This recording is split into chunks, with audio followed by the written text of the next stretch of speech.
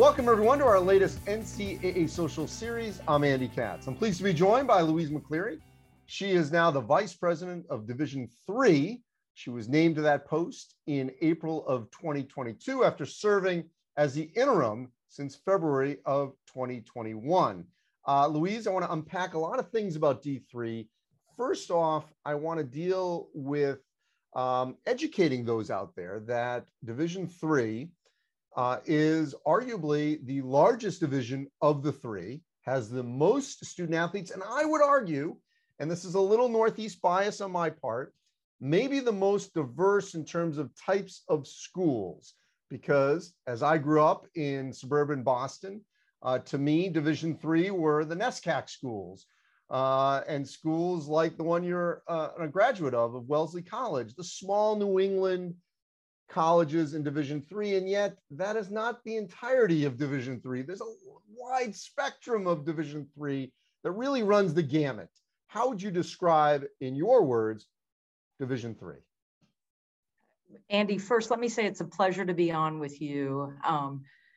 I am a product of Division III, so I love talking about it. As you mentioned, I went to Wellesley College. I was a student athlete.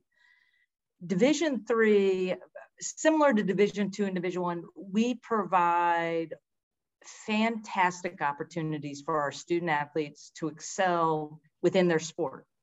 But we also have this focus, let's make sure that you're really going to achieve what you want to do academically. And then there's always this third component. What else are you going to do beyond your athletics and your academics? And you're correct. And that could be campus ministry. It could be doing an internship or an externship. There are so many other components, but that's always a focus, those three areas of any Division III student athlete. Division III currently has 433 members. We make up 40% of the NCAA. So yes, we are the largest. And you're absolutely correct. I am very familiar with the New England colleges and universities because I went to school there. But what's been really fun for me the last 10 years at the national office is to learn about all the other colleges and universities in Division III. Some are small privates, some are large publics. 20% of our division are public universities. And then we have all the ones that are in between that in terms of size. The majority of our schools are east of the Mississippi, north of the Mason-Dixon line, but we have quite a few schools that are still located in the Midwest, the West Coast, as well as the South and the Mid-Atlantic. So what I love about Division III is we sort of have that commonality of making sure we provide an excellent student athlete experience, but there's so much, as you mentioned, diversity among our 433 members. Yeah, so let's define a little of that. First off, for those that are not familiar, Division III is the only division where scholarships are not offered, but certainly there's financial aid, there can be exemptions. So go through for me the makeup of the student athlete at the Division III level. Yeah, so I'll touch upon, we don't offer athletic scholarships, but there's so much more. We've touched on a little bit of the student athlete experience at a Division III institution. Right now, the research tells us that the majority of our student athletes receive about $12,000 in some type of aid, and that's primarily either academic aid or need-based aid. So it's not an athletic scholarship, but there's quite a bit of money that they are able to obtain as they go to a Division III institution. But we've also heard about student athletes who choose a Division III institution. They feel part of the community there. They are not treated any differently than any student on campus. And I think they embrace that. They want that. Yes, I am an athlete. I excel in my sport, but I'm going to take classes just like everybody else on the campus. I'm going to receive financial aid just like everybody else on the campus. I'm going to have opportunities to excel outside of my sport just like anybody else on the campus. And I think that's what attracts our close to 300,000 student athletes that are participating in Division III right now.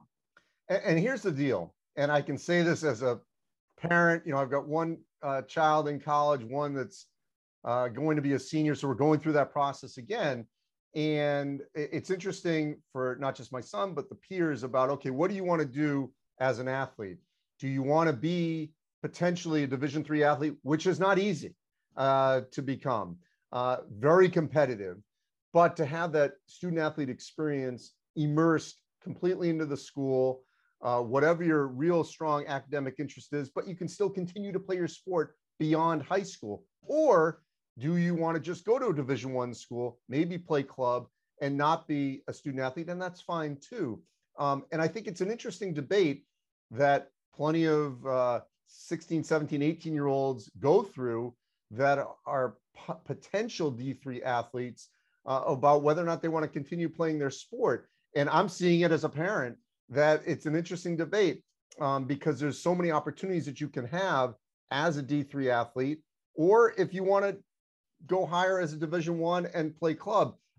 What have you heard, and maybe your own experience that you can draw on the benefits of continuing your sport beyond high school because you love it, but you know what? You're not going to be a pro athlete, and that's okay, but you want to continue in that path. So all the studies still show this, that when you're involved in a team, you have higher organization. You understand sort of that building that community with others, teamwork, discipline, and also just really, yes, it's highly competitive, but the fun of being on a team, of working together for a common goal. And I believe that, you know, it's a decision that many graduating seniors from high school have to decide. Am I able to continue my collegiate career? Am I able to do that? And as you mentioned, you know, I think there's sometimes a fallacy that, well, anybody can play in Division III. And if you think about it, there are only 500,000 NCAA student athletes, and there's over 8 million high school student athletes. So it's a small club that gets to play in the NCAAs. And I think for our Division III student athletes, they want to learn all those lessons that they have already learned in high school, but continue it in that college setting, which is even more difficult. You're typically away from home. First time, maybe you're living with a stranger, which is your new roommate. You have a different class schedule, and they're different academic, athletic, and as I mentioned, sort of that third component demands on you as you grow. One of the most formative times in your life is between age 18 and 22, I believe. And being on a team, being able to compete, I think it helps that process as you go through college. It makes it a little bit more, it makes it easier and more satisfying for some. How much are the sports in Division III insulated from some of the budget cuts we've seen at Division I, where sports get cut because you're dealing with obviously scholarships and trying to be equitable, you know, on a college campus at that high level? How much are D3 schools sort of in their own bubble that they can provide opportunities in a wide, diversity of sports? Yes, so it's a good question, and it's a hard one to answer in some ways. So I will tell everyone listening that typically a Division III institution sponsors about 17 varsity programs. So even if you're a small school, 1,000 or less students total, you're still probably sponsoring 16, 17 varsity sports. And is that combined men and women? That's right, combined men and women. And typically it's very even. That focus on providing opportunities for men and women is critical for Division III institutions. The majority of Division III institutions, their athletic programs are supported by their university or college. It's not where possibly in a Division I where they're looking to outside funds to support their athletic departments. So in that sense, many Division IIIs understand the value of their athletics programs for a couple reasons. One, it helps with their enrollment management. The data continues to show us that those student athletes are graduating on time.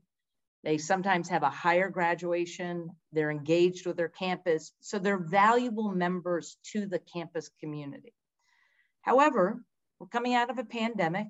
Everyone is feeling a financial pinch at the moment. I have not seen a trend where our Division III institutions are starting to drop programs because of finances, but I think that's a reality our entire association is facing. It may be in different forms, but those budget constraints are real.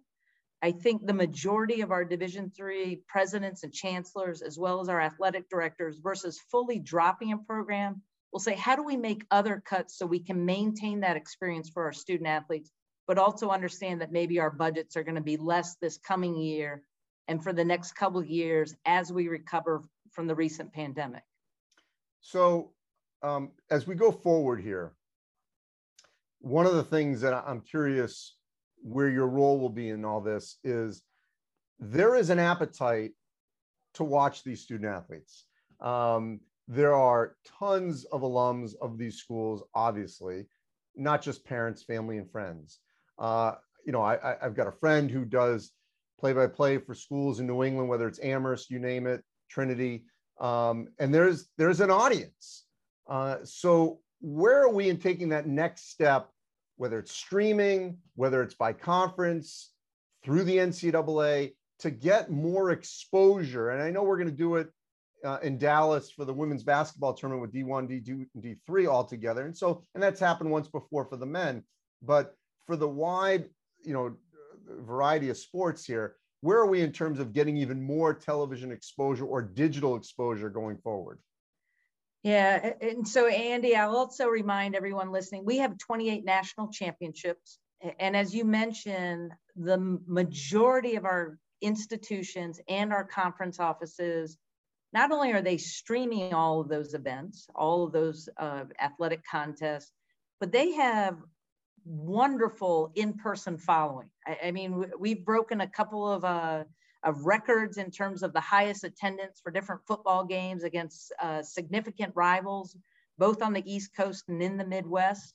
For our Division III national championships, we already stream all of those. So we have a significant following. We continue every year to look at that. How do we make enhancements? Do we add another announcer who can do color? Do we add another camera so we can have a better angle for the volleyball match that maybe is going on? We continue to do that. And then in terms of broadcasting, that's more limited at the moment. It used to be that we only broadcasted our football national championship and our men's basketball national championship. With the recent review, the gender equity review, the NCAA, last year, for the very first time ever, we broadcasted our women's basketball national championship. And so that's something that we continue to look at. We are working with our colleagues over in communications and broadcasting to say, how do we start to choose other Division III sports to broadcast them, maybe for the national championship game? Division II does a little of that. That's something that's currently funded through the Division II budget. That's something that we need to analyze as we're providing for that student athlete experience. Where do we best place our dollars? And we have several committees and councils that are working on that to say a priority of our membership right now coming out of the pandemic is increasing that championship experience. Just recently, we had a council meeting. They approved to send forward to President's Council to hopefully approve a whole slew of new championship enhancements. Broadcasting was not one of them, but I think the membership said we need to take care of a few other things and then turn our eyes to say, how do we get that exposure beyond all of the web streaming that we currently do and are very successful with our 28 national championships? So you brought up gender equity. The championships obviously is under the NCAA purview. And again, because I think maybe where I grew up and where I live, I've got plenty of friends' kids that have gone through championships and they've enjoyed the experience. What's your goal of enhancing that experience for the D3 athlete, regardless of sport, during that NCAA tournament run? Whether it's from campus site to an eventual neutral site, bracketed, different things that certainly can occur to make it even more of an experience that they'll remember forever, and especially with amenities and you name it, things that could make the experience even more enjoyable. Yeah, so I mentioned we just approved some championship enhancements, and two that I think will directly impact our student athlete experience. One is a day of rest that will occur for select sports between the semifinals and the finals. So we've heard that. We heard it from our soccer coaches. We've heard it from other sports. We will implement that starting next year. Another is increasing our per diem for the student athlete who's traveling.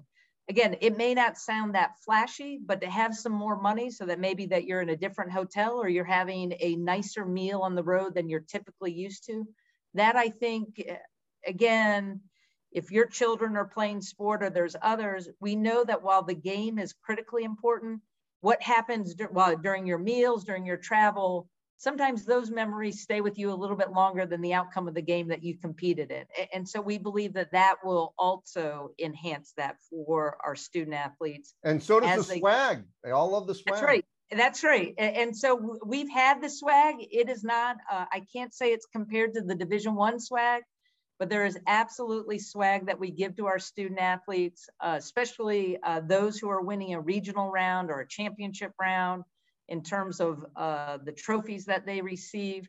So we continue to look at that. We're trying to take care of, we're playing a little bit of catch up to make sure that we're funding the championship as fully as possible.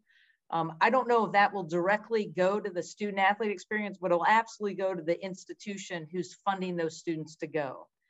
And, you know, one other thing, Louise, that, you know, I get on my soapbox on our series many times. And one thing that, that gets me a little crazy is that, you know, this theory that, you know, certain schools don't need the NCAA and they can do their own thing and whatever.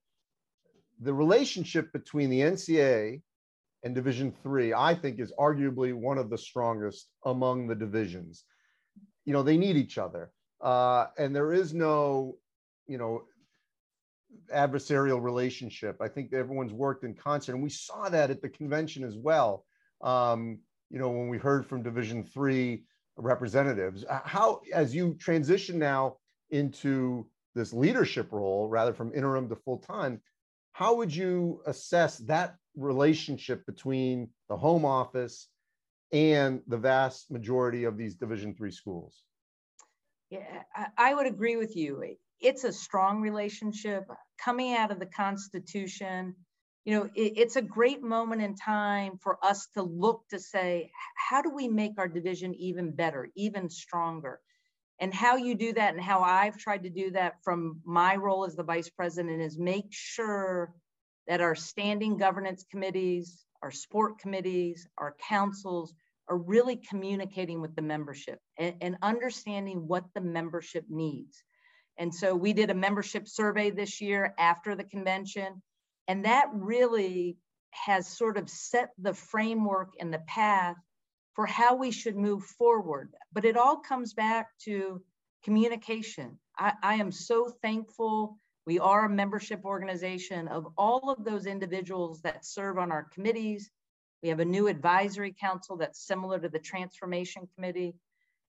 Our councils, our presidents, our chancellors, how they work together, how they listen to each other to say, how are we going to position ourselves better tomorrow to improve that student athlete experience? And sure, there are points of contention that always come up because different individuals want to go in a different path, but that's why we have the convention every year. We have one vote per institution and conference office. They come together to go, okay, this is what we want. Now we're going to vote on it to see if the majority actually can move this forward. And it's not typical that we have a close vote, but sometimes we do. And then we either circle back to say, okay, if 51% approved it, how do we make sure the 49% still feel good about the direction we're moving in? And I truly believe, and especially from my role, that all comes down to communication, listening, making sure that there's avenues for feedback, making sure that information gets to those committees and those councils that are making those decisions so that they are really, they're fulfilling their role as a, you know, representative governance. And that they understand what the membership's looking to do. Name, image, and likeness.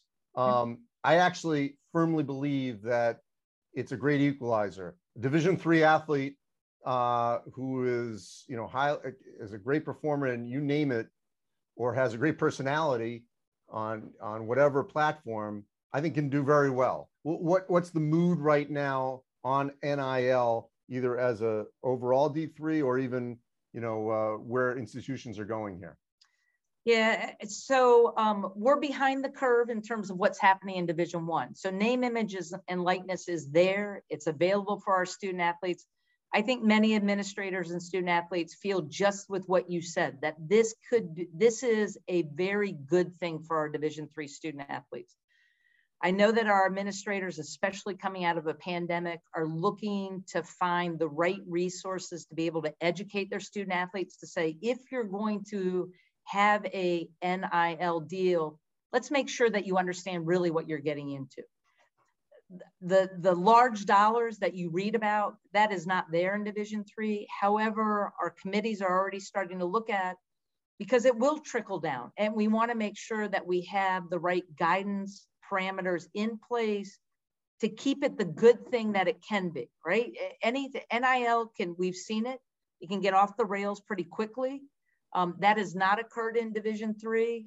And so we want to make sure that we're working with our membership so that continues to be the benefit, as you noted, for our student athletes versus ending up being a deterrent at some point. Yeah, I mean, I just firmly believe that it's low-hanging fruit for a D3 athlete. If you're a basketball player at Union College and you want to go to your hometown and run a shooting clinic or a basketball camp and say that you went to Union College or you play there, that should be fine, and a way for that student athlete to benefit off of that, you know, it's not going to hurt the institution. It's going to help the individual, and it's going to help everyone. All right, before I let you go, Louise, not to put you on the spot here, but a year from now, 2 years from now, what are a couple of things, maybe one thing that you want to make sure that you feel like you've accomplished in this role? Yeah, so one is around the championship experience. We heard from our membership, we need to enhance that. I am hopeful in the next year to 2 years, we have done that. We've done that to a way that they say, yes, this is more like what we want to see for our student athletes and our institutions who are competing at the highest level in an NCAA championship. The other, Andy, we didn't talk about it, is that Division III has done a lot of work in the space of diversity, equity, and inclusion. I think we're a leader in many ways for the NCAA, that we continue to do that work, especially in light of the world today, and that continues to be a foundation for us. And the other thing our division needs to do, and already we're starting to work with our councils in this space, is we need to keep an eye on what's occurring with Division I and how may that impact us. And if there's negative impacts, how are we going to be strategic to make sure that really what is so wonderful about Division III and all of those experiences and opportunities we can maintain moving forward. So I would say those would be the three key priorities for me as I look at the next 12 to 24 months. Well, Louise, I appreciate your time. Look forward to discussing these things with you on this platform and others over the coming years. Louise McCleary, now the Vice President officially of Division III for the NCAA. Appreciate your time. And as always, you can go to ncaa.org/social series, where all our social series are archived. Thanks for watching, everyone.